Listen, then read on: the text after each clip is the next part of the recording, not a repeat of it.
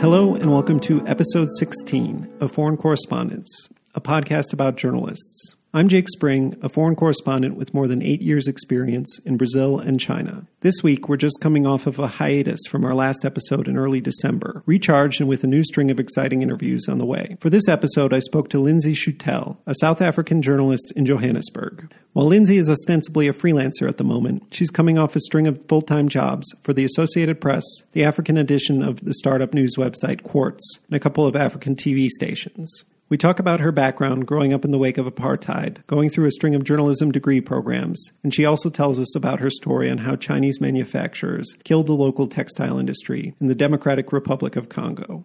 At Lindsay's suggestion, we also discussed a February 2019 article in the Columbia Journalism Review called Rethinking Foreign Reporting at the AP. I remember at the time that article caused quite a stir on Twitter and among my journalist friends. Lindsay and I have a fascinating, if somewhat all over the place, conversation about whether publications like the Associated Press should hire locals or foreigners to be international correspondents. We also talk about Lindsay's frustration at the lack of a clear path for locals to get to the higher levels of international organizations, the disparity in benefits and pay between locals and those who get so-called expat packages, and many, many other issues raised by that story. Her take is quite different from what I'd heard from my cohort of China and Brazil journalists, forcing me to consider some sides of the debate I hadn't thought about previously. I'll post a link to this story in our episode description and on our show page. Also, please note that this conversation took place in November before the hiatus, so if we refer to this year or last year, we're talking about 2019 or 2018. Just one last thing to highlight about this episode. There is no backstory like I usually mention in the intro of how I know Lindsay, because I don't know Lindsay. This interview is the first time I ever spoke with her. This year will mark an exciting new phase where I broaden my horizons and speak to more journalists I don't know, helping us to reach into new geographies, publications, and levels of journalistic experience.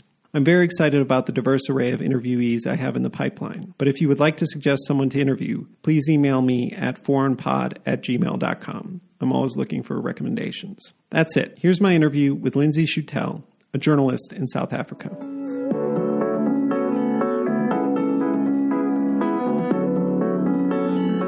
So I'm talking to Lindsay Schutel, a freelancer in South Africa. Thanks a lot for talking to me, Lindsay. Thanks for having me. Usually to start out, we have you talk a little bit about what your surroundings are, what city you're in, and what kind of week you've had with work. I'm in Johannesburg, sitting in Soweto right now at my mother's home. I'm visiting for the weekend. I usually live in downtown Joburg, which is interesting. Well, not quite downtown, just outside downtown. So it's peaceful enough, far enough for you to hear what's going on, but not quite be in the thick of it, which is some nice respite from having grown up here in the township.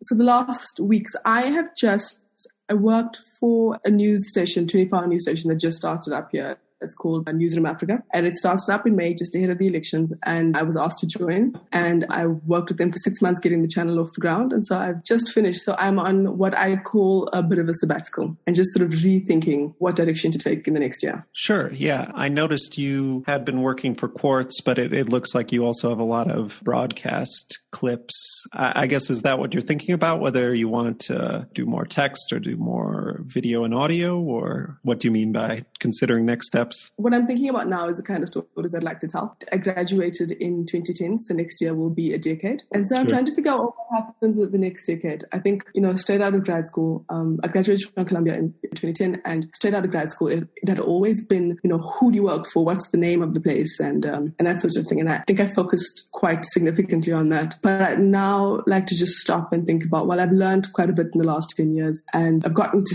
see some amazing places and do some stories that I'm really proud of. But what am I doing with it for the next 10 years? Because journalism is changing so significantly. It's trying to figure out where exactly I fit into that. I did broadcast and text at the same time because, when I got to grad school in 2009, that had been the year when the full swing of the Great Recession. And it was not looking good. And, it was the first day, and they kind of gave us a warning to say, yeah, there are a lot of layoffs. We're not sure you're going to get a job. For you international students, don't even think about it unless you're going to marry an American. That didn't didn't work out for me. Not for lack of trying.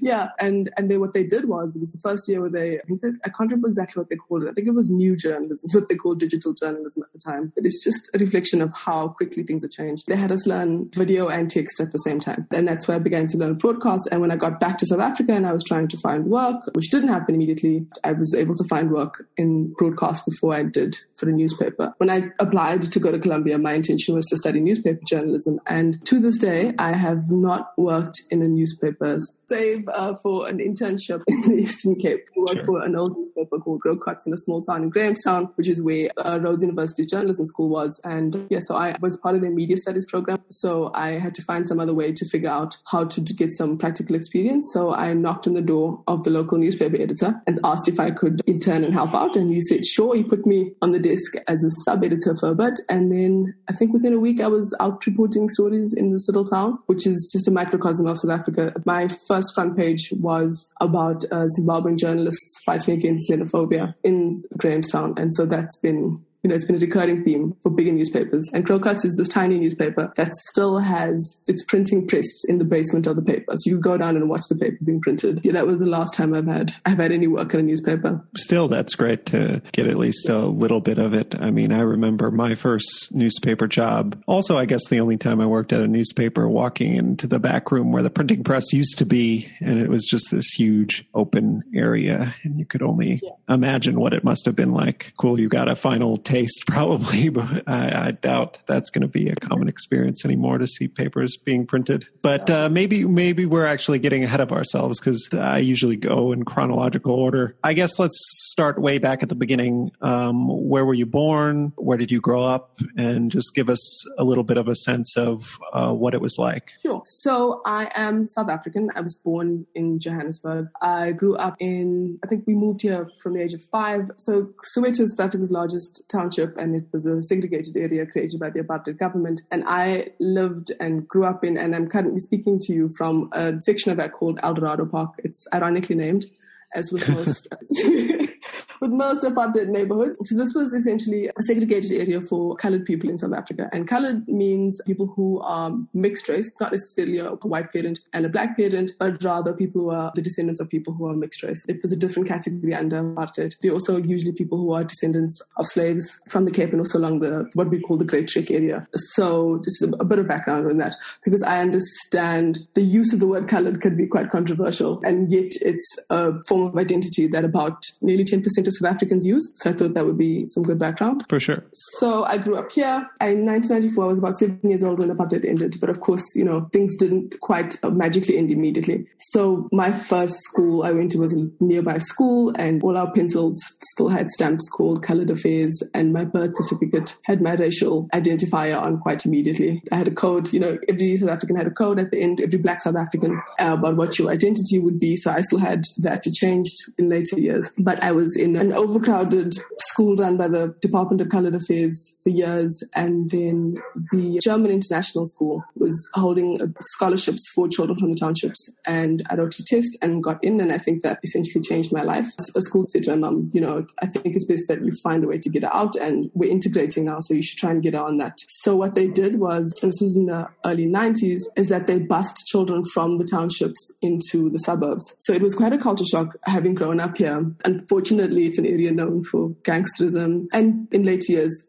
drug activity, but it was also it was the only place I knew, and it was an area of jazz music on a Sunday and church and my favorite pastries and, where all your family is and where the whole street felt like your family. So it was quite a shock, and it was all I'd known except for northern KwaZulu-Natal, which is where my mother's from. So every holiday, she didn't want us hanging around here for holidays, so she would ship us down to my grandmother in a rural area. Mm-hmm. There we had no electricity for quite a while. It was, again, on sort of like the cusp of apartheid ending. So I was old enough to remember when we finally got electricity, when we finally got running water and flushing toilets. That was huge for us. And just bathrooms. And I remember being a kid when that happened. Yeah, so coming back to Joburg, I was being bussed in and out, and I was bussed to suburban Johannesburg, which was a shock to the system because apart from the fact that it was leafy and green and beautiful and quiet, the international school also happens to be what was then one of Johannesburg's wealthier suburbs. So out of a place where poverty seemed entirely normal. Not that we necessarily grew up in poverty. My mum's a nurse, so we were better off than a lot of people in our street, but, not that far off. And so then you would bust into this area of wealth, and suddenly you were in a class with kids who were white. I'd never interacted with any white kids up until then. I think I was 11 years old by then. And my mum, of course, now has to be on a parent-teacher meeting with a white parent who she's also never really interacted with as an equal. So it was a culture shock for all of us. So you go to this German international school, and in the immediate aftermath of apartheid, was it just awkward? Were there people who didn't want you at that school? How did you experience it? Because it was an international school and it was subsidized by the German government, they'd started bringing in black children before the official end of apartheid. Very few of them, and the numbers had slowly begun to increase. So it was awkward, but parents were briefed that the world was changing, and this was a stance of the German government that they were to integrate education in South Africa. So there weren't necessarily, as we saw in other schools, and frankly still today, sort of protests and parents standing up saying they don't want black children in the schools, or incidents of overt racism. There were incidents of racism, children saying the K word during a basketball match, for example. The K word? Yeah. Okay. What's that?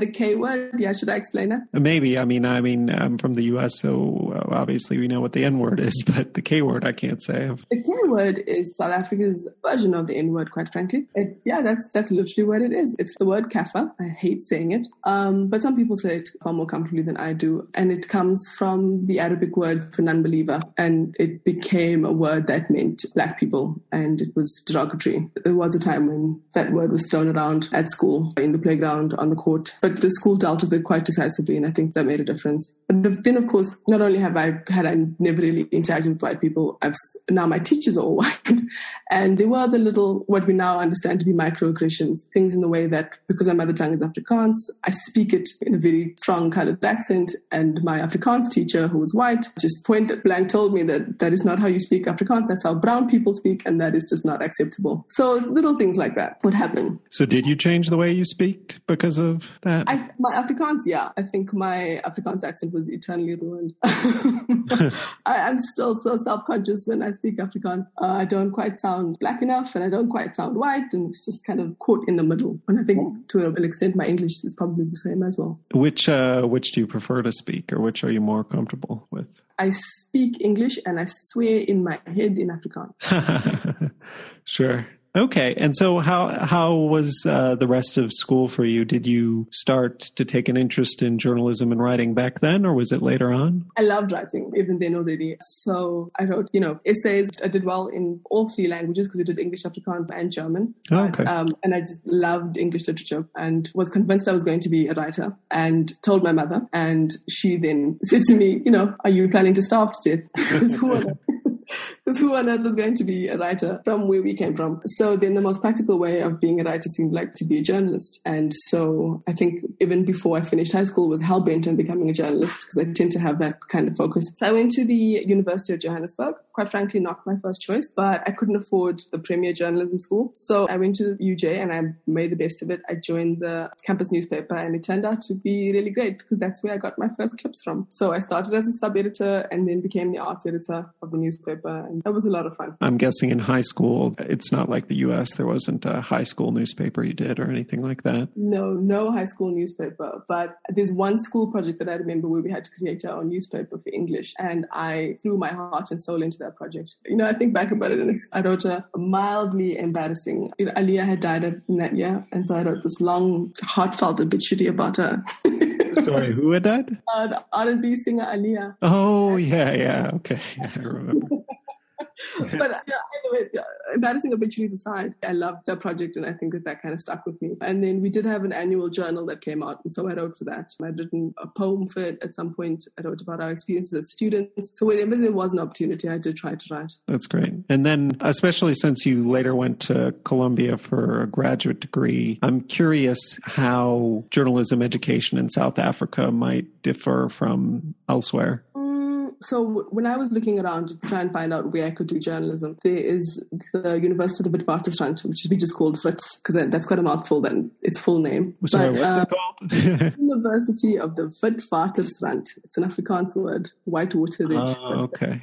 Yeah, we just call it WITS now. So they didn't have an undergrad program. They had a postgrad program. I don't know what undergrad is like in the US, but I think that focus on journalism in postgraduate was probably smarter. I think a lot of the stuff that we learned in undergrad at the University of Johannesburg kind of fell away in the end because, for example, in third year, which was the final and senior year, we did something called e-journalism, which would be an attempt to explain digital journalism at the time. And it was so out of whack. So I think in that sense, it still had a lot to catch up with. And I think because it didn't have a practical requirement, say, for example, the way Rhodes University did, where students actually had to produce a paper every week or produce photographic or TV projects, because the university that I went to didn't necessarily have that, just having volunteered at the newspaper. And I had to work a job because we didn't have much cash. So I was working as a lecturer's assistant, also working at the student newspaper, and then maintaining my grades for scholarship. And so in hindsight, because they were so theoretical, a lot of it fell away because they just couldn't keep up with how journalism was changing. And I think that a missed opportunity was how the campus itself was changing, because the year that we arrived, when I started at the University of Johannesburg, that was also the year that it was forced to change its name and integrate. It used to be called the Rand Afrikaans University, and it was the premier urban university for Afrikaans students. All lectures were in Afrikaans, etc. And there was a black-only university here in Soweto called Vista College. And in that year, in 2005, they were forced to integrate. And so now these campuses had to learn to work together. So I think while we at the newspaper covered that quite extensively, I think the journalism department really missed an opportunity to talk about how campuses were changing. The other part I was confused about, you did say you interned when you were at Rhodes University, which was not the same as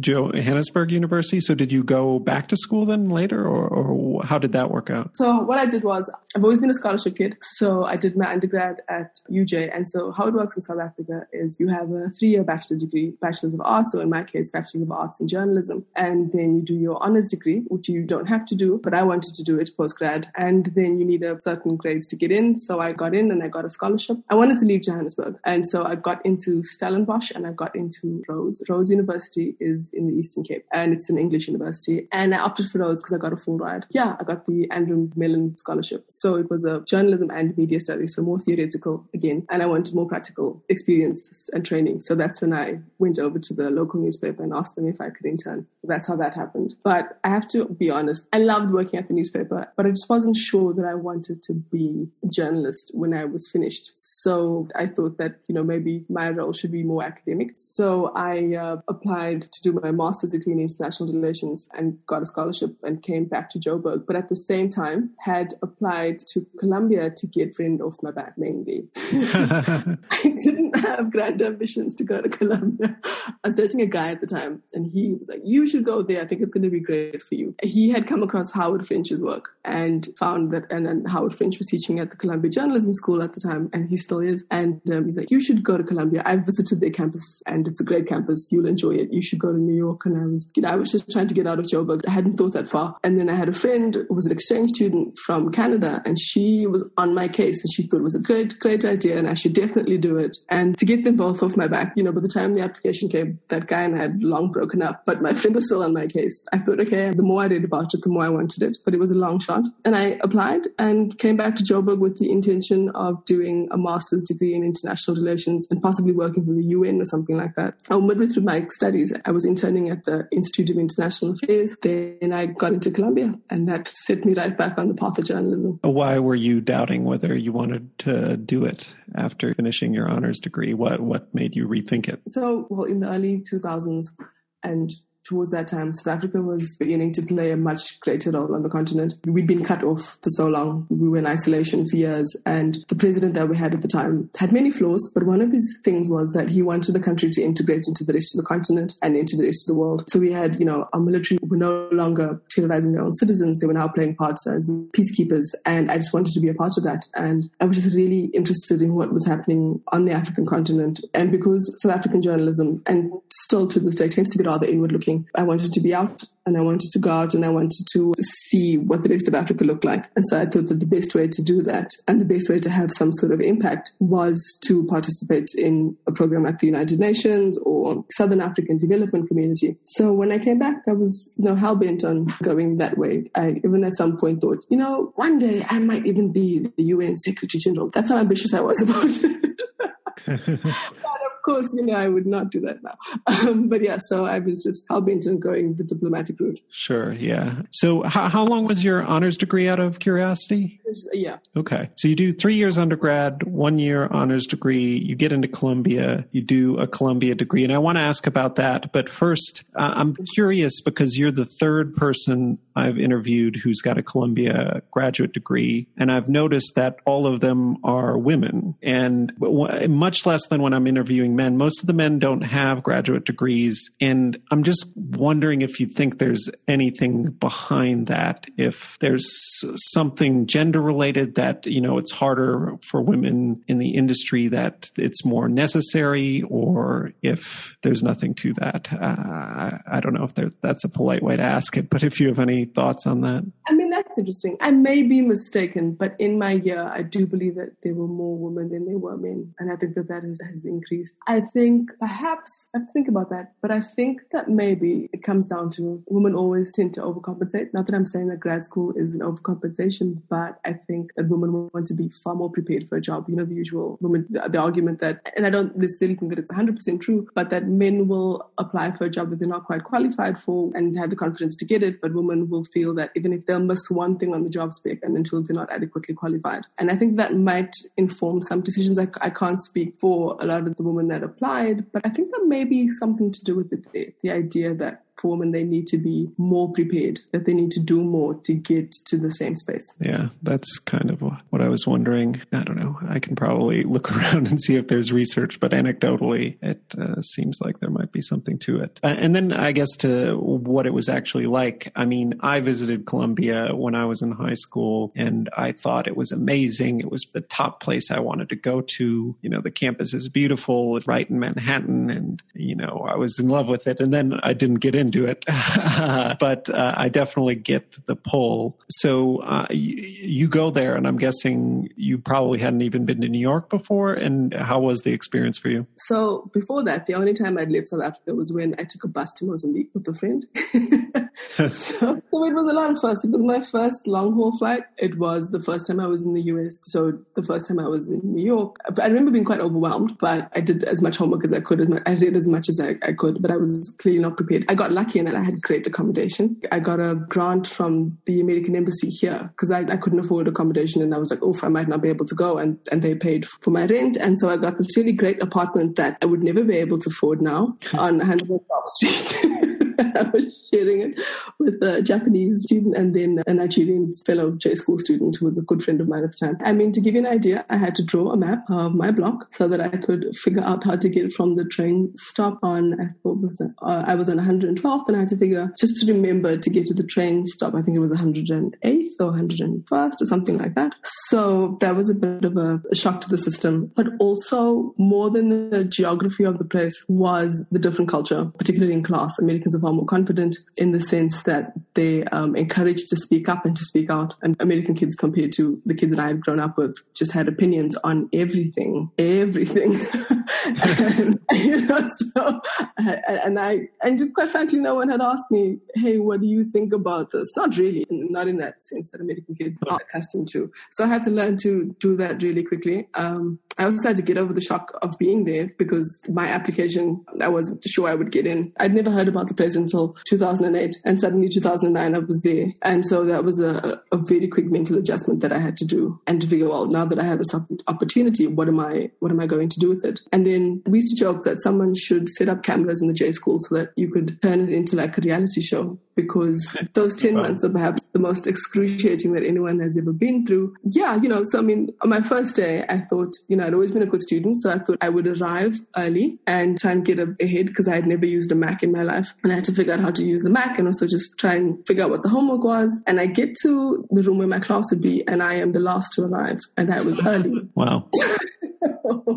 So that was a really quick wake-up call that I would have to begin working at an entirely different standard. So I learned. And then again, I had some really great friends, and also Howard French, who was really good to talk to and just bounce ideas off about what happens now and where to go to as a professor. So that was helpful. And then also the great thing about the J School is your beat was the city. So you had to go into New York and go be a reporter and then convince people to speak to you for your Columbia newspaper, or in that case, a website. And so, it was definitely a growth experience, not just academically or as a journalist, but just also as an individual, as a young woman moving through New York for the first time and learning to speak up and to ask questions and to take my place. So that was a really interesting experience. And also, the US, it was the year of Obama, so that was great. But there were some race issues that I guess I was a little bit more sensitive to or less sensitive to. I remember, for example, there was the Tea Party issue and students getting quite heated about how to cover it. That took some adjustment about, well, what exactly does this mean? And in South Africa, the things the Tea Party was saying and insinuating were things that we were just no longer accepting here. So I was amazed that people could say these things and do these things, where just fundamentally the United States prioritizes freedom of speech, South Africa prioritizes dignity. So I often struggled with that, with the things that people were able to say in newspapers and on TV about people of color and each other and women, and how in South Africa we were just beginning to kind of figure that out. So that was, on many levels, it was a very interesting time. Yeah, that would have been, I was working in South Carolina in the South in 2010, and that's when the Tea Party was getting big. And the interview that came out today is with an old coworker of mine in South Carolina, and she kind of reminded me that the Tea Party, now I remember it for being small government and changing the nature of the Republican Party, but she pointed out that at the start it was also very racist, and you would go to rallies and you would see like effigies of Obama with a noose around his neck and things like that, and that it kind of was a movement that started out like that and then legitimized itself. And so I didn't cover it that much, but I definitely remember that era. Did you go cover any rallies or anything like that of the Tea Party? No, never covered rallies, but I'd kind of to a very junior extent gotten involved in the NABJ or spoke to journalists who were part of the NABJ. And it was something that quite frankly terrified them, particularly the young journalists in my year. They were just, what does this mean when we have this president who is black and we're suddenly having to deal with this onslaught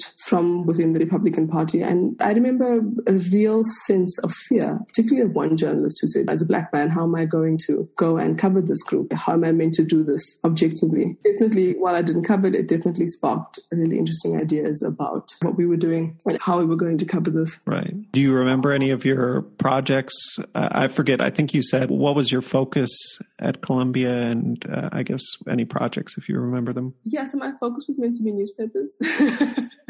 And no newspapers. So my master's project was the interaction between Africans and African Americans, particularly in the Bronx. There had been 1 or 2 incidents, and the area I covered was in Mott Haven, and it was the project on the one side, and on the other side of the road you had an increasing number of shops that were owned by Senegalese immigrants. It was informed by South Africa's tensions with the rest of the continent, but it wasn't tension in the way that it was here. But Africans were beginning to be pulled forward as sort of like an ideal example of an immigrant group where, their kids were doing well, their kids went to universities, etc., and they were really focused kids of immigrants. That story, but they were also black, and there was a growing sense from young African Americans who I spoke to on that street where they just felt like Africans were beginning to get advantages that they as African Americans hadn't even begun to take advantage of. And when you're ticking for a diversity job, if you're black, you're black. But if you're the kid of an African immigrant as opposed to the descendant of an African slave, that's an entirely different experience of the United States. And of course, a lot of African parents didn't want to be seen as being African American. They wanted to be separated. But their children were growing up as Americans, and they were beginning to deal with issues of race that their parents had never really dealt with. So those were all of those tensions that were just beginning to take shape around about 2009, 2010. Okay, interesting. And did you write, was it more of an academic paper, or was it a newspaper format story, or what was the product? So for the Master's of Science program, our theses had to be long features. So mine was a long written feature on the street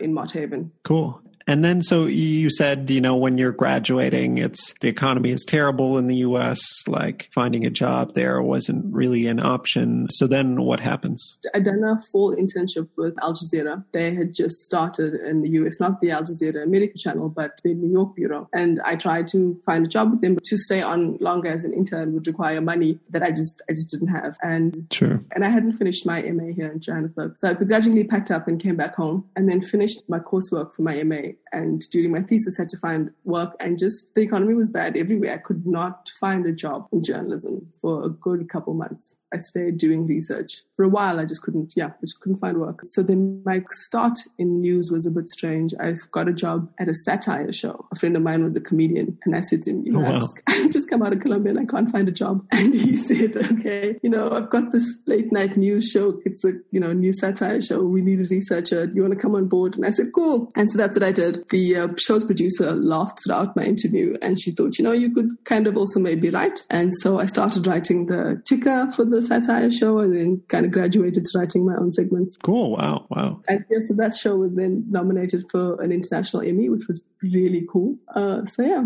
Oh, wow. And so did you briefly consider going into more of entertainment, or where did you go next? I mean, I think, you and your listeners will guess that stand-up comedy was never going to be my thing. I just don't have the delivery. And I was still just determined to be a journalist. And so eventually a local news station was hiring, 24-hour news station, and I got into TV. And then I was working on the desk for a while, for just 18 months, but they were one of the few places that had an Africa department. And I was determined to get to the Africa department. And so when there was an opening, I got the job and worked as a producer for a show called Africa 360. And I got to travel around East and Southern Africa, producing programs from places like rural Madagascar. And I got to a town on the border of Rwanda and Burundi, Ethiopia and Addis. So we traveled a lot on a very small budget. And it was amazing. It was exactly the opportunity that I had been looking for and hoping for. This was for what channel? Sorry. It's a channel called ENCA. It was called E! News at the time, but it's now called the E! News Channel Africa. Okay. And TV was an easy enough transition for you? Exactly, because Columbia had made sure that we had some video skills. I was able to work in TV. I knew what was required. And of course, my internship at Al Jazeera helped. So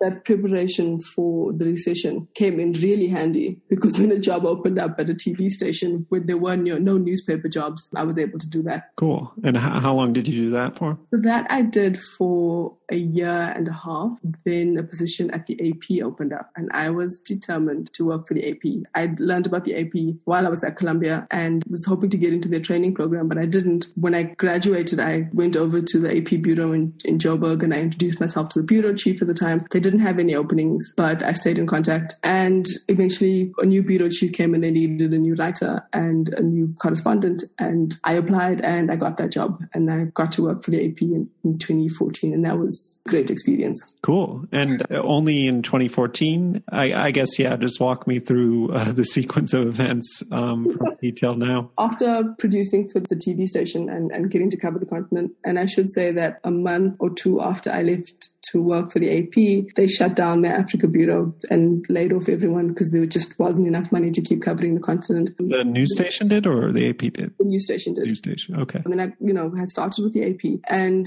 so the AP's Africa office was also run out of Joburg. So the Africa editor sat in the office, as well as the South Africa bureau chief. So I reported to the South Africa bureau chief, but it was essentially everyone was in the same office. So it was a really interesting experience. For one, I got to work with stringers around the region and just cultivating those relationships, and the sort of experience where when floods break out in Mozambique and you can't get there fast enough, and to find someone that you can trust and to work with them. There were times when I had a local journalist dictating over the phone his story, and I was writing it out and then typing it out and sending it in. And then I did a lot of my own reporting. I covered the Oscar Pistorius trial. That was probably the biggest story I did. Yeah. And that was crazy. It was, again, a really stark learning curve, because I think working with wires, and I guess you know this from Reuters, is that first of all, there's the race to be first, right, and there's the race to be accurate. And if you're young and under pressure and sitting in a packed courtroom with rows and rows of other journalists, far more senior than you are, and my bureau chief gave me, he said, why don't you take the Pistorius case for a couple weeks and see how it goes? It taught me to be as precise as possible. It's a kind of thing where, particularly if you're a youngish journalist, having to figure out what exactly is the story from this testimony as it's rolling, because you have to file your first lead, second lead, and you're thinking of your angle as you're going. You can't just be a stenographer. So there was just a lot happening. And because there was all that attention on the case, and you knew that what you wrote from the Pretoria courtroom would go out onto other newspapers, and I would find my byline in newspapers around the US that I'd never heard of. So that pressure, but also the honor of knowing that you're the person bringing that story and you have to do it properly. I think that is an experience I wouldn't trade for anything. And that was with any story with the AP, but particularly the Pistorius one, because there was just such a focus on it. Yeah. I remember people in China, where I was at the time, were following it very closely. People found it fascinating. So I guess, why am I not talking to Lindsay Schutel, the AP correspondent, right now? What happened that you decided to jump ship? So I remember the experience of deciding to move to Quartz. When I got to the AP bureau, the Africa editor let me read the book on the AP and the history of the AP and where it started. And just, being in that legacy of an organization that was that old and that amazing, it was exactly what I was dreaming about. That's what you were almost trained to think about at Columbia, like those are the people that you wanted to work for. And then this new outlet started called Quartz. And I was like, oh, this is interesting. They were young and dynamic, and they looked at Africa in a very different way. The AP, to a large extent, it's changing the way it looks at the continent, the kind of story that it wants to do. But I think that it's still very much a traditional place. And I also just wanted to travel. I miss being able to travel. And unfortunately, as the hierarchy goes, people who get to travel would be the bureau chief, and you'd stay in the desk and make sure that things are going well. And that was great, but I was getting itchy feet. And Quartz was new and exciting and interesting. And I thought, okay, when they contacted me, I thought, oh, this could be fun. And it was quite a pull between, do I go to this new startup that no one has ever heard of, that is doing things very differently? Or do I stay here with the old guard and just try and slowly but surely claw my way up the hierarchy? And I have to be frank here in that, being a local hire, I wasn't sure that I was going to be able to climb up the hierarchy in that way. Bureau chiefs were still largely people who were flown in from elsewhere, and the locals who worked in the office didn't really move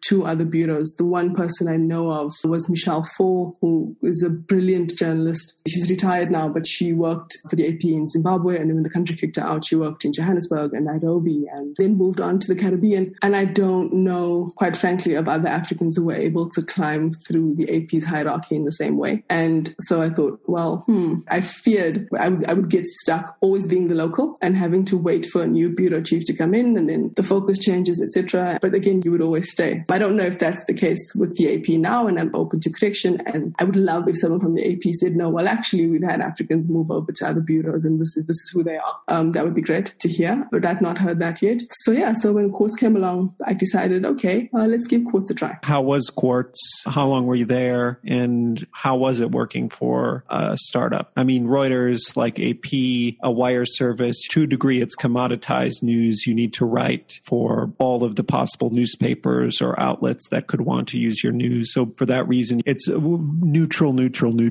Whereas I imagine a place like Quartz, you get to have more of a voice. Did you find that to be true? Yep, that was exactly it. My editor at Quartz, Yinka Dioka, always used to say, we're not going to be Reuters. He himself had worked at Reuters for years before that. And he always said, you're not going to be Reuters. You're not going to be first, but you need to give people a different reason for coming to you. So that's what we did at Quartz. That's what we tried to do. We developed a voice. The first day I joined, I was told exactly what Quartz's voice was, that it was irreverent, that it was questioning things that the AP, of course, and wire services, as you know, just weren't. And I had to learn to have a so-called take on most things. It wasn't just going to be straight reporting. You were meant to tell, well, what does this mean for your audience, for your readers? And I think that was another great lesson. So, I mean, I've been really lucky in the sense where I came from the AP, where there was this emphasis on reporting and accuracy and clearly communicating to an audience anywhere in the world about what the story was. And then I had that really great foundation. And then the next thing, I am at Quartz and I'm learning to develop my own voice with that foundation. So that was a really great experience. And Quartz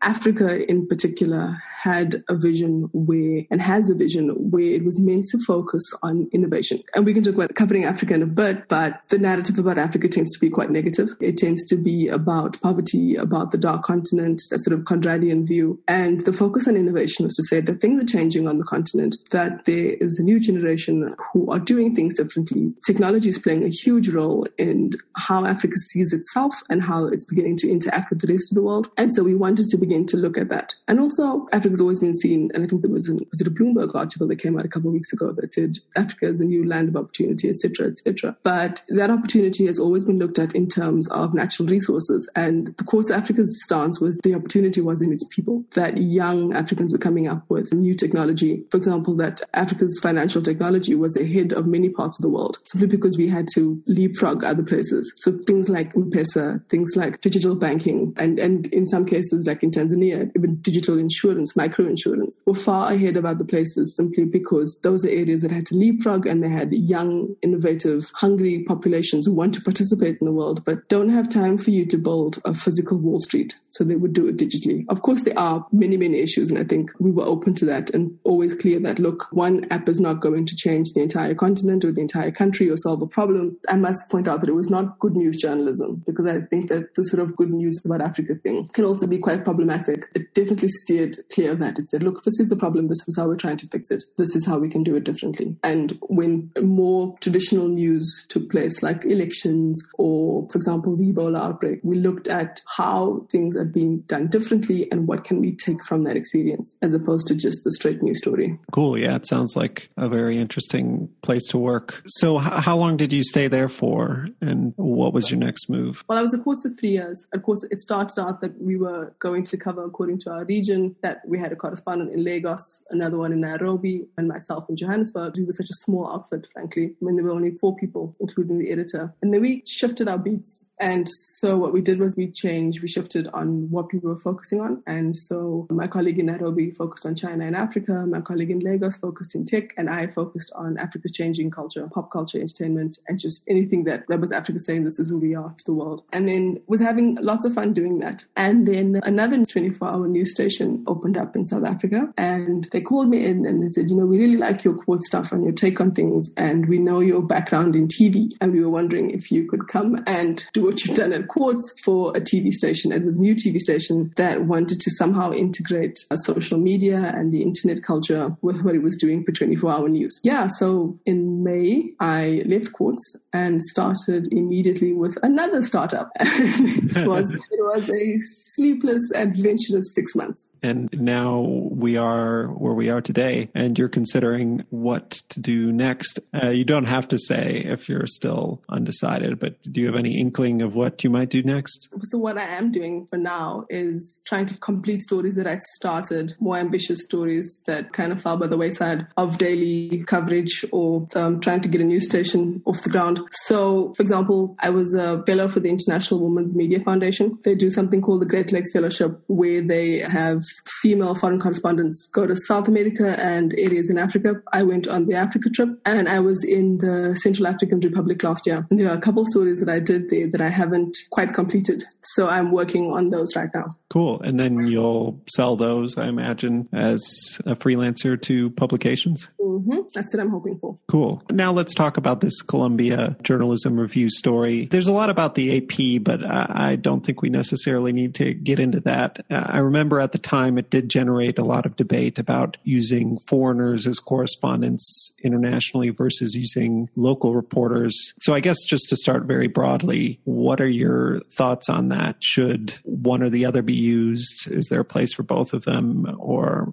how should things be done, do you think? So, I mean, with that article in particular, not only because it focused on the AP, and of course I'd worked for the AP and was one of the locals that the AP hired to cover their own area. But what I found really frustrating was the focus on the expat packages and the pay disparity. And also the idea that, the AP had lost a certain quality of journalism because the journalists no longer followed a path of covering your metro beat and then covering a national beat and then an international beat. And I remember being in J school, and that was essentially what they told us, that this was the path that everyone had followed. Because I did the foreign reporting concentration at Columbia in particular. So I was told that you start on the metro beat, you prove yourself, you work your way up, and then eventually you get sent to a foreign bureau. The frustration is if you don't have a blue passport, for most people outside of the US have green and maroon passports. I have a green passport. And so if I don't have a blue passport, I can't work in the US, and so I can't follow that traditional path. And so does that mean that I'm automatically excluded from being a foreign correspondent and doing the kind of work that foreign correspondents are known for? For me, that was a point of real frustration.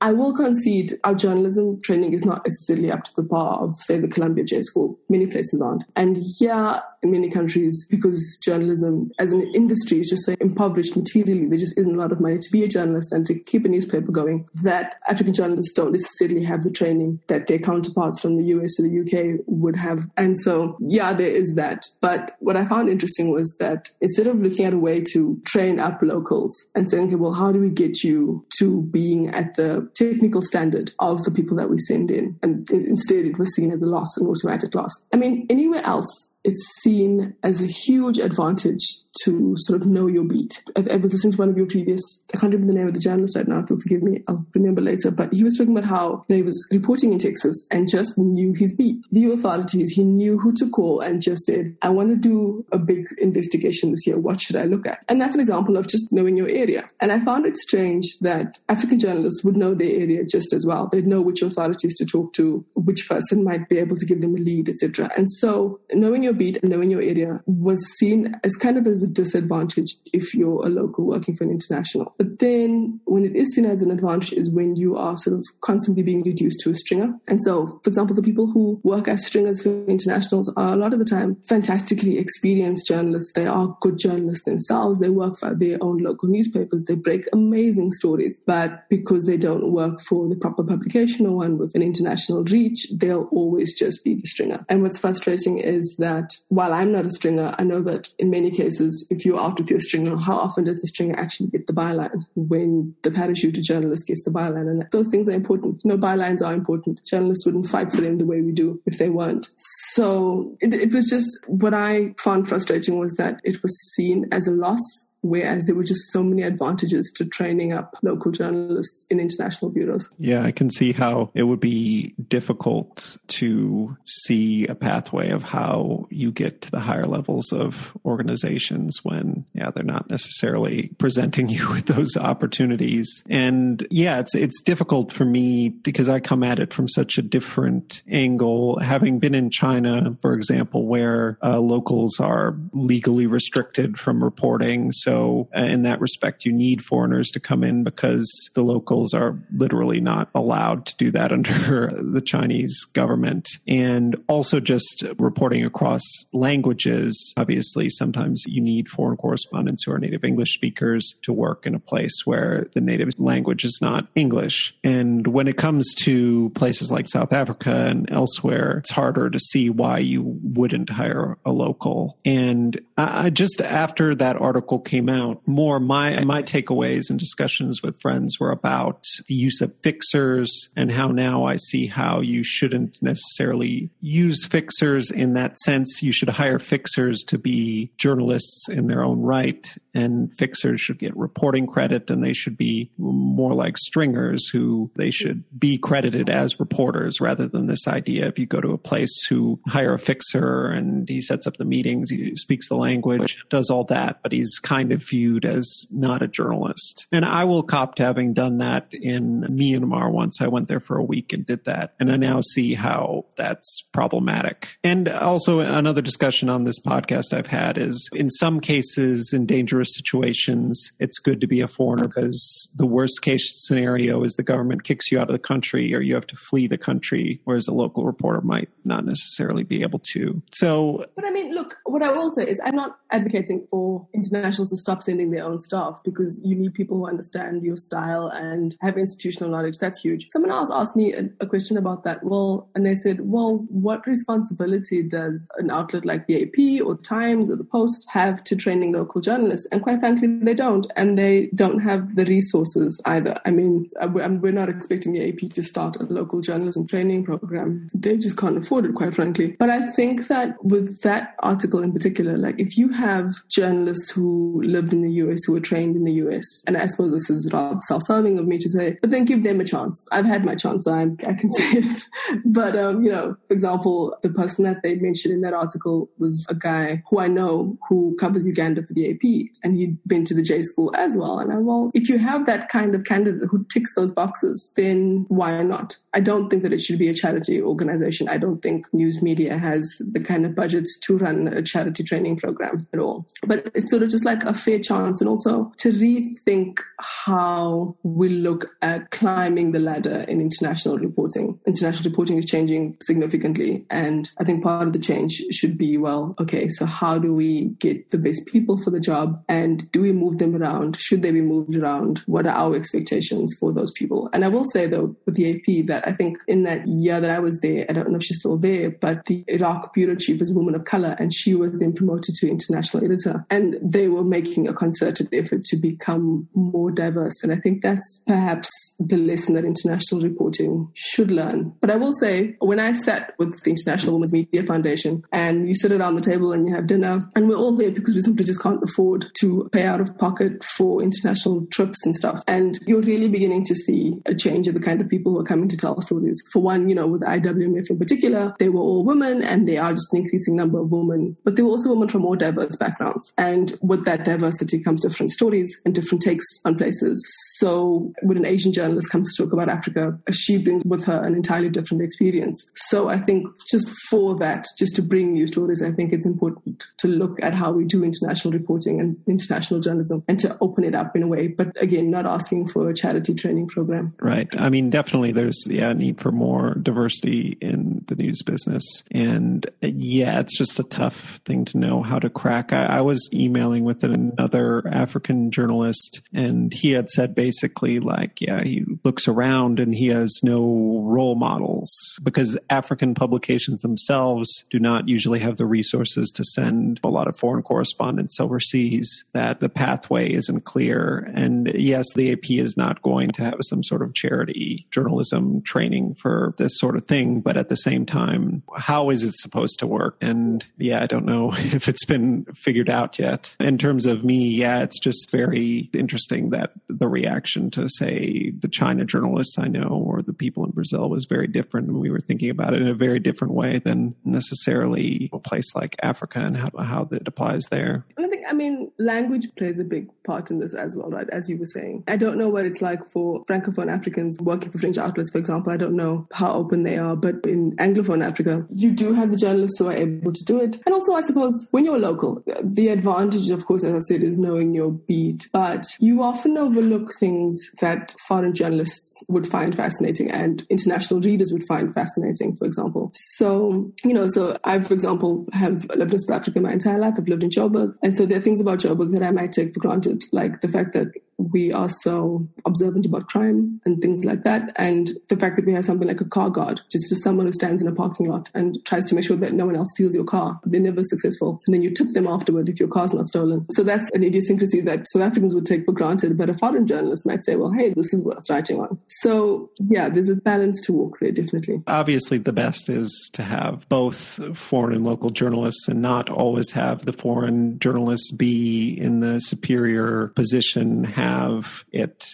be more mixed. And certainly that's an advantage of working at larger places that have, a staff that you can have foreigners and locals on it. But I understand that that's also a problem. Say, if you have one correspondent in one place, it's not like the organizations have teams of people. Sometimes it's just the one correspondent and that's it. And that's increasingly the case, I think. And I think another dimension is the fact that international outlets are increasingly relying on freelancers. So you'll find college students coming out, saving up at there's the case of the young journalist who was killed in South Sudan. And we're increasingly relying on freelancers who don't have insurance, who don't have training, who don't have the protection of a news organization behind them. And they're the ones bringing you the most interesting reports, but at what cost and at what risk? I suppose it's a brave new world for international reporting where we're trying to figure out where the world is getting a lot smaller, but there's also a lot less money to go around. So how do we then rethink the way we do international reporting so that you get more diverse voices, but that freelancers are safe? Definitely. And just to come back to the Columbia Journalism Review article and the guy in Uganda, and in general, the fact that one of the main takeaways was we're doing it, it's cheaper, was kind of the most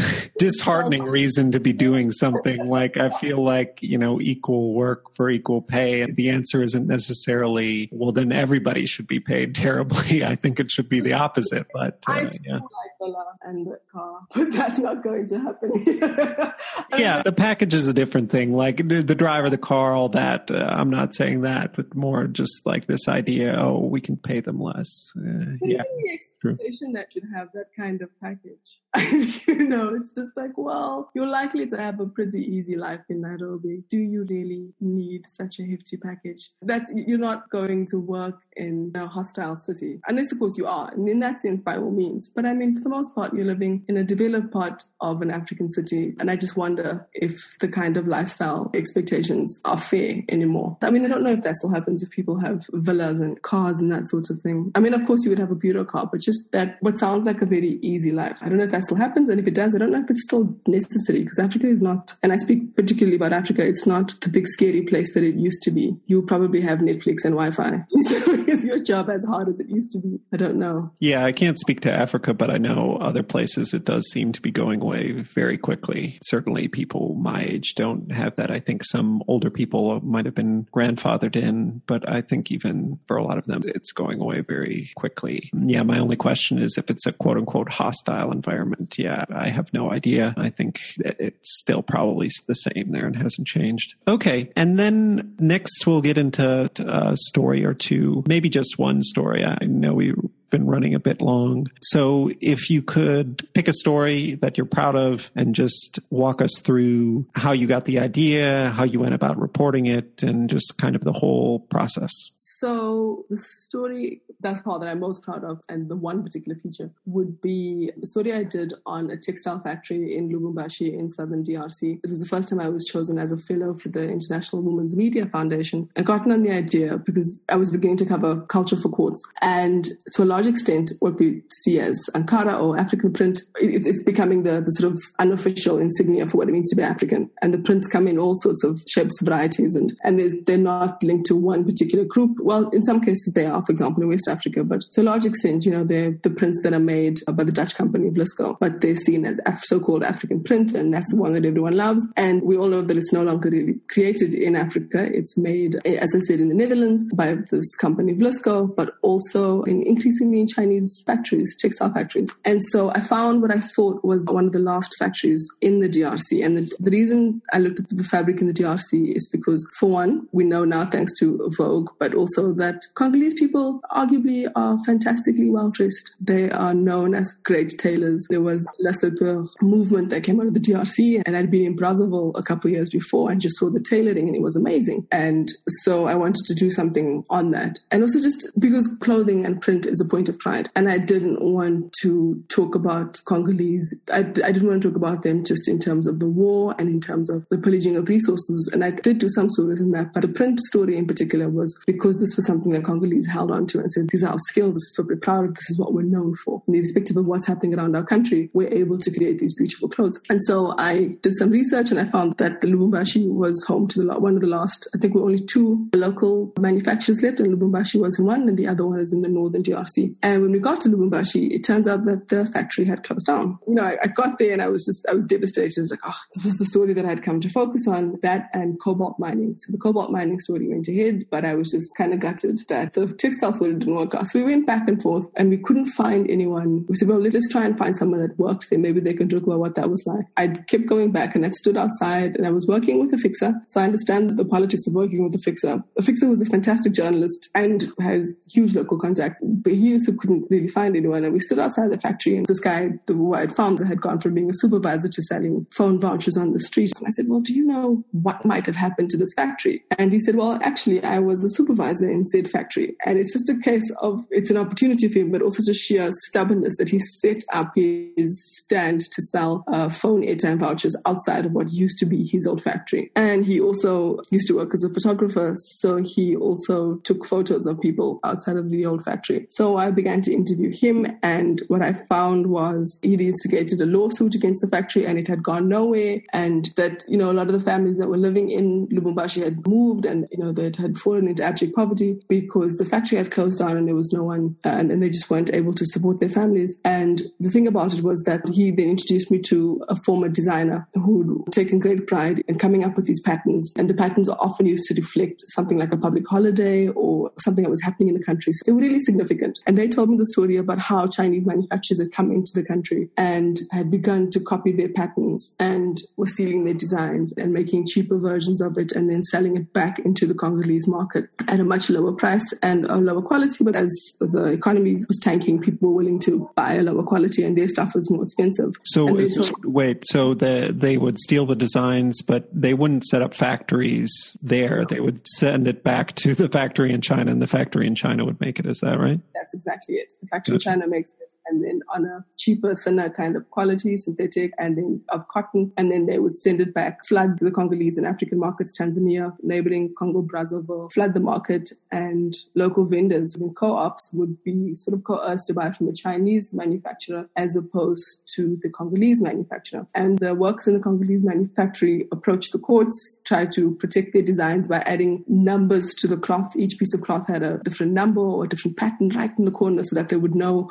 whether it was locally made or made by the Chinese, and they would sit in the markets and check every piece of fabric to try and get people to buy locally made. It just didn't work, and there were promises from the government that they would protect local jobs, but that fell away. And when they filed a lawsuit, I traced it back to the local court, and when I got to the courtroom, there was literally just a stack of court papers, just stacks and stacks of other lawsuits, of other, not just of this case, but of others that just had gotten nowhere in the Lubumbashi court. So stacks of yellowing papers all the way up to the ceiling. So it was clear that this lawsuit was going to go nowhere, and that these people lost their jobs. And it was so poignant that the designer had started building a house from the money that he was making for his family. And in building his own house, he was living inside a zinc corrugated iron hut inside what was supposed to be the building. And he never completed his house. So he was living in the shell of what was meant to be the home he was building. And, the supervisor had gone from being a supervisor to selling phone vouchers on the street. And there were just cases like that where they had lost the control of being able to manufacture these cloths. And then what also happened is the cloths lost their significance. They didn't reflect a cultural tie or significant day in the city. They just became generic patterns. And I spoke to the vendors who were saying, we need to make ends meet. And while we want to support local manufacturing, it's just impossible. And they were talking about just once the local manufacturing closed down, the imported fabric, the price began to rise again. So then people joined cooperatives and trying to stay above it. But it's just this desperate attempt to hold onto a piece of culture that's become synonymous with who you are as a people, but you no longer have any control over it. So that was the one that I was particularly proud of. Cool. Yeah. Wow. So is there any optimistic outlook for that? It's a story of manufacturing around the continent, and not just manufacturing, but also mining, where Africans are losing and still losing control over their natural resources and their culture. For example, in South Africa, we had a huge textile industry and the government failed to protect it against Chinese imports to the point where Cape Town's textile industry is virtually non-existent. So you have examples of that happening over and over. And this was just how it devastated what was supposed to be the DRC's economic capital. And it's hard for people to imagine now, because when they think of the DRC, they think of this war-torn country. But in the 1970s, the pictures they showed me was of an area that had ambition, that seemed like a functional city. It attracted a large Greek community because they felt that this was the city that was going places. And so for all of that to sort of fall apart, where unless you got a job on the mines, and even that's a precarious position surrounding copper and cobalt mines, unless you got that kind of job, you would have no future. And what I found frustrating was the former supervisor was able to talk about how this was a skill that he had learned and it was something that he could hold on to and say, this is something that I can do and I can exchange it on the market. And his sons didn't have that sort of opportunity. Even though he was trying to put them through school, he was trying to get them to college of some sort. He just said, well, once they get out, I just don't know where they'll go, because there just aren't opportunities unless they're willing to go and work in a copper mine. So it's just how devastating it can be when you're unable to protect a local resource. Yeah, that's a shame. Okay, so then I guess we'll move on to what's called the lightning round. If you're ready, then we'll get into that. Yeah, let's go. So first question, what is a must-read publication that you look at almost every day? I rely on newsletters a lot, email newsletters. So I have signed up to the Atlantic newsletter, the New York Times World newsletter. I signed up to the Skim as well. So that's usually where my day starts, with the newsletters. And then I know the Reuters URL by heart. It's af.reuters.com. That's where I look around to see what else is going on. I mean, there are some local publications that also have newsletters, which I also rely on, like the Daily Maverick, and then the Times Live, which is Times Group here in South Africa. They also have a newsletter. Cool. What is a publication you read, listen to, or watch just for fun that doesn't have to do with work? I am almost embarrassed to admit how much I love rubbish reality TV. I mean, I want to say that I watch documentaries, which I do. But to be entirely honest, when I need to switch off, I've become a fan of the housewives genre. They've now created a Housewives of Johannesburg genre. Oh, really? It's cringeworthy. I see this as a Housewives of Sydney also, so I'm interested to know how the genre sort of exports itself. It's terrible. It's just the worst thing. Still, yeah, that's interesting. Someday in the future, historians will be writing comparative literature things about real housewives in all different countries or something. I feel like it's probably already happening. And then what's the best article, whatever, piece of journalistic work that you've consumed recently? So the most recent was the New York Times 1619 podcast, and I just devoured it in one go. Luckily, I don't have to be at work anymore. That gives me time. I thought, slavery in America has been done, right? We all kind of know. But the manner in which the podcast really pulled it into the present was really interesting. I was surprised at how they were able to find new angles to a story that's been told so often. If I had the kind of resources at my most ambitious, I'd like to do something like that on African Stories, where you pull the links between the past and the present, but how people are living now and things we take for granted, and just how deep their roots go into the past. So yeah, I really enjoyed that piece. Cool. Is there any particular subject matter you read into specifically that isn't related to your job? Could be anything. History. I try to read a lot of history.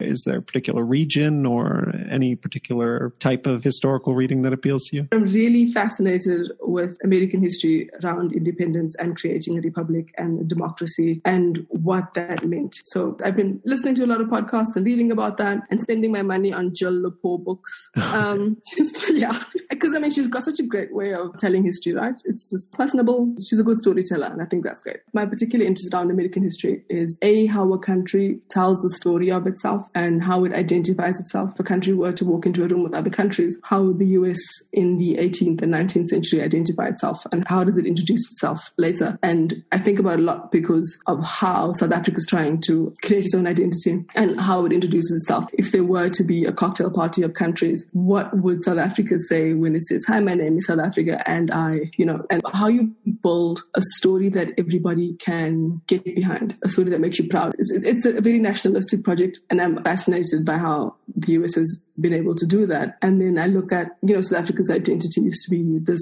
country of reconciliation and the Rainbow Nation, but, that's fallen away, and now it's a country of strife and inequality. And of course, it's not necessarily that everyone in the United States was able to pursue life, liberty, and happiness, but it was something that they were able to get everyone to buy into. But yeah, just how do you build yourself as a country so soon after independence and democracy? Next question is, how do you manage your work-life balance? I was feeling quite burnt out by the time I moved on from Quartz to the TV station. And it was because with digital journalism in particular, you know what your numbers are, you know how your stories are doing all the time, and you have to feed the beast. And Quartz had a very different culture where you could say, I'm feeling burnt out, I need to rest, and you could take that rest. But of course, because Quartz Africa was so new and small, and we taken on the responsibility, and I think I'd taken it too personally. So work-life balance went out the window, much to my detriment. And then I'd moved, and I didn't take a moment to stop and say, I need to take a break. What I did instead was I went and joined another startup because it seemed like a fun adventure. And I have to concede that by the time I finished up with that startup, the local news station, on October 31st, I was utterly exhausted. I'm just crawling through the world. And also, I think the thing that becomes quite exhausting is for journalists, particularly the stories that you're covering. And if you feel like you're not making a dent, it can become rather overwhelming and exhausting. And you feel like you're covering political disaster after political disaster or conflict after conflict. It does eat away at you. And it was actually actually an Uber driver that made me think about it last week, because she asked me, well, how do you cope as a journalist? Because you've seen some shit. And I said, yeah, we have also had some run-ins. But the thing that I was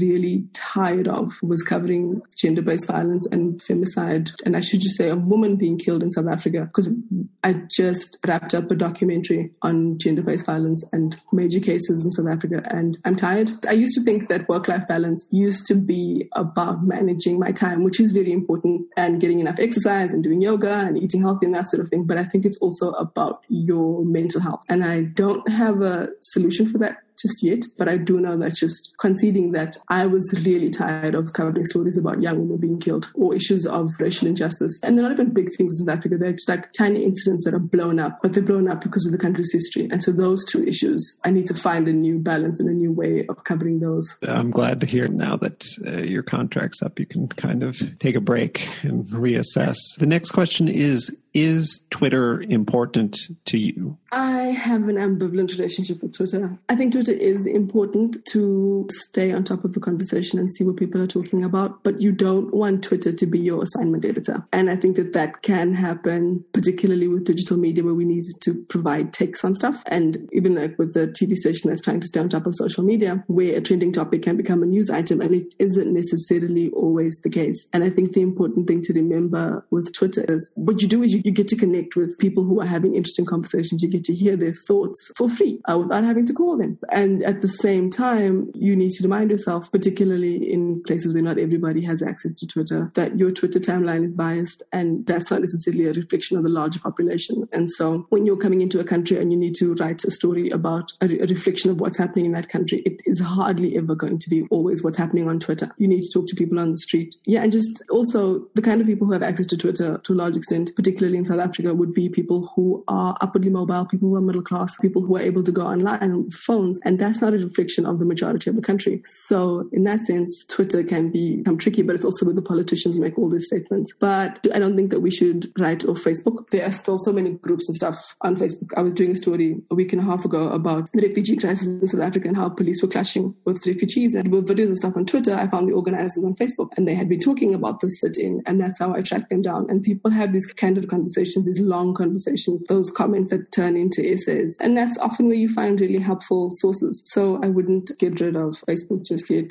And also, if you're covering, other developing countries like Brazil, but I think for us here, WhatsApp has become huge. Being part of the right WhatsApp group and tracking people via WhatsApp and connecting with them via WhatsApp has been a huge boon, I have to say also. So yeah, I think as a journalist, I'm probably more reliant on WhatsApp than I am on Twitter. Yeah, honestly, in Brazil, 50% of the job is just being on WhatsApp, talking to people on WhatsApp. Like, you get the minister's WhatsApp and then you try to get information out of him later, and the groups for all the different subject areas and things like that. You're not in a WhatsApp group during an election or something.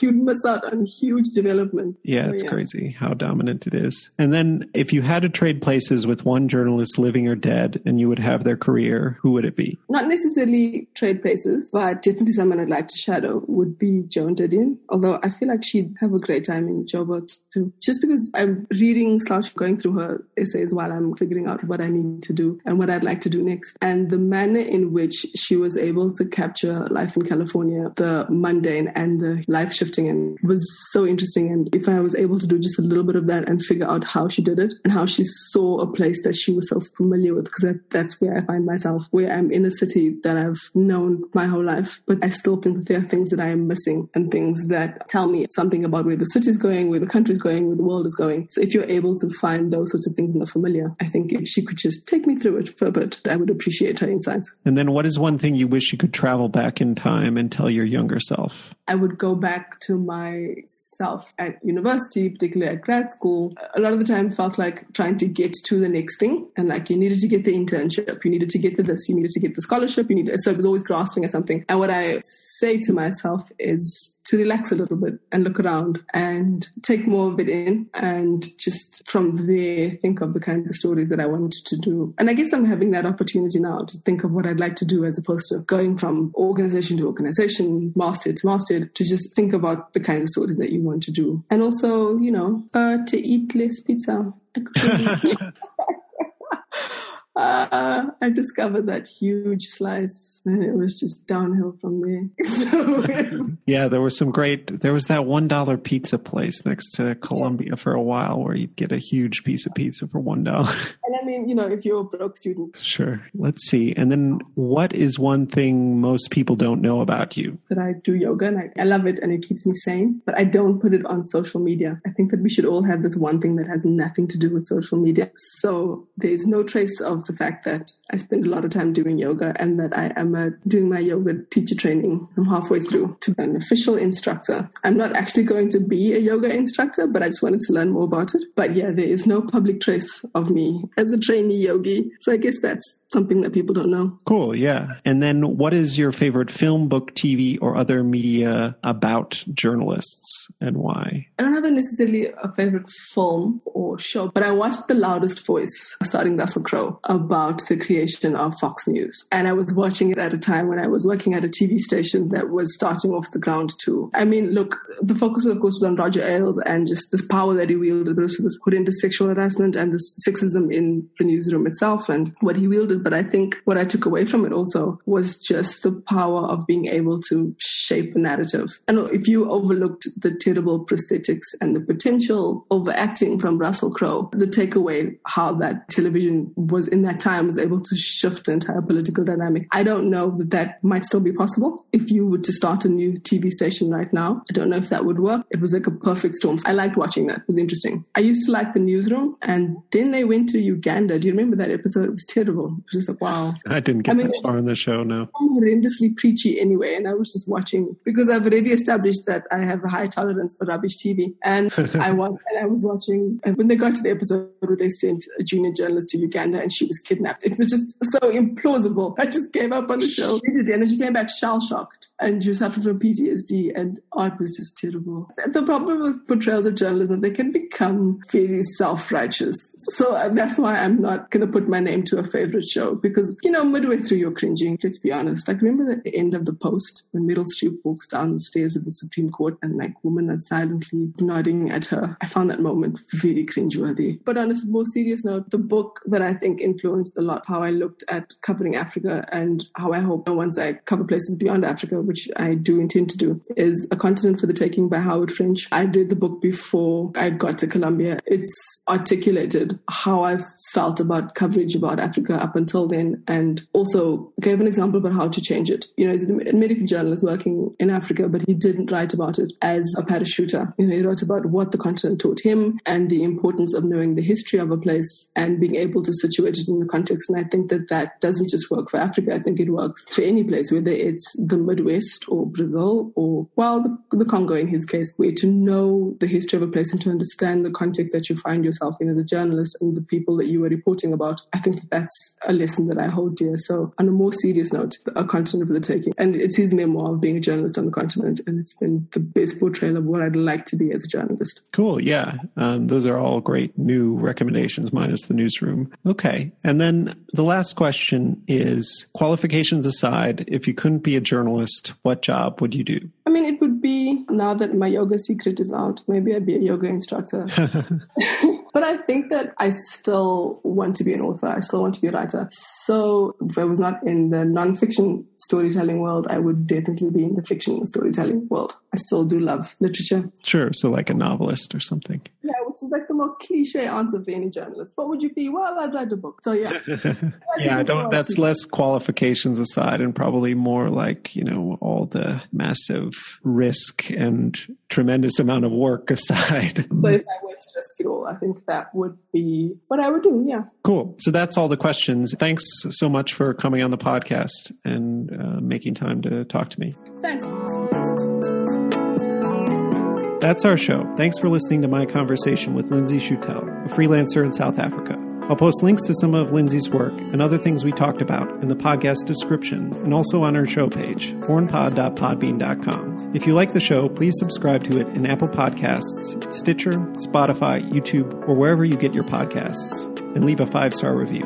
Beyond that, it would also be a huge help if you write out a positive review saying what you like about the podcast. It helps get the podcast more attention. You can find us on Twitter at @ForeignPod or tweet about us with the hashtag #ForeignPod. On Facebook, our page is facebook.com/ForeignPod. Above all, if you know someone who might like the podcast, please recommend it to them. The show is produced and edited by me. Our music is a track called Love Chances by Mackay Beats. There's more information on that in the podcast description and on our show page. Please look for the next episode to be posted on Sunday, January 26th. Until then, I'm Jake Spring, and this is Foreign Correspondence.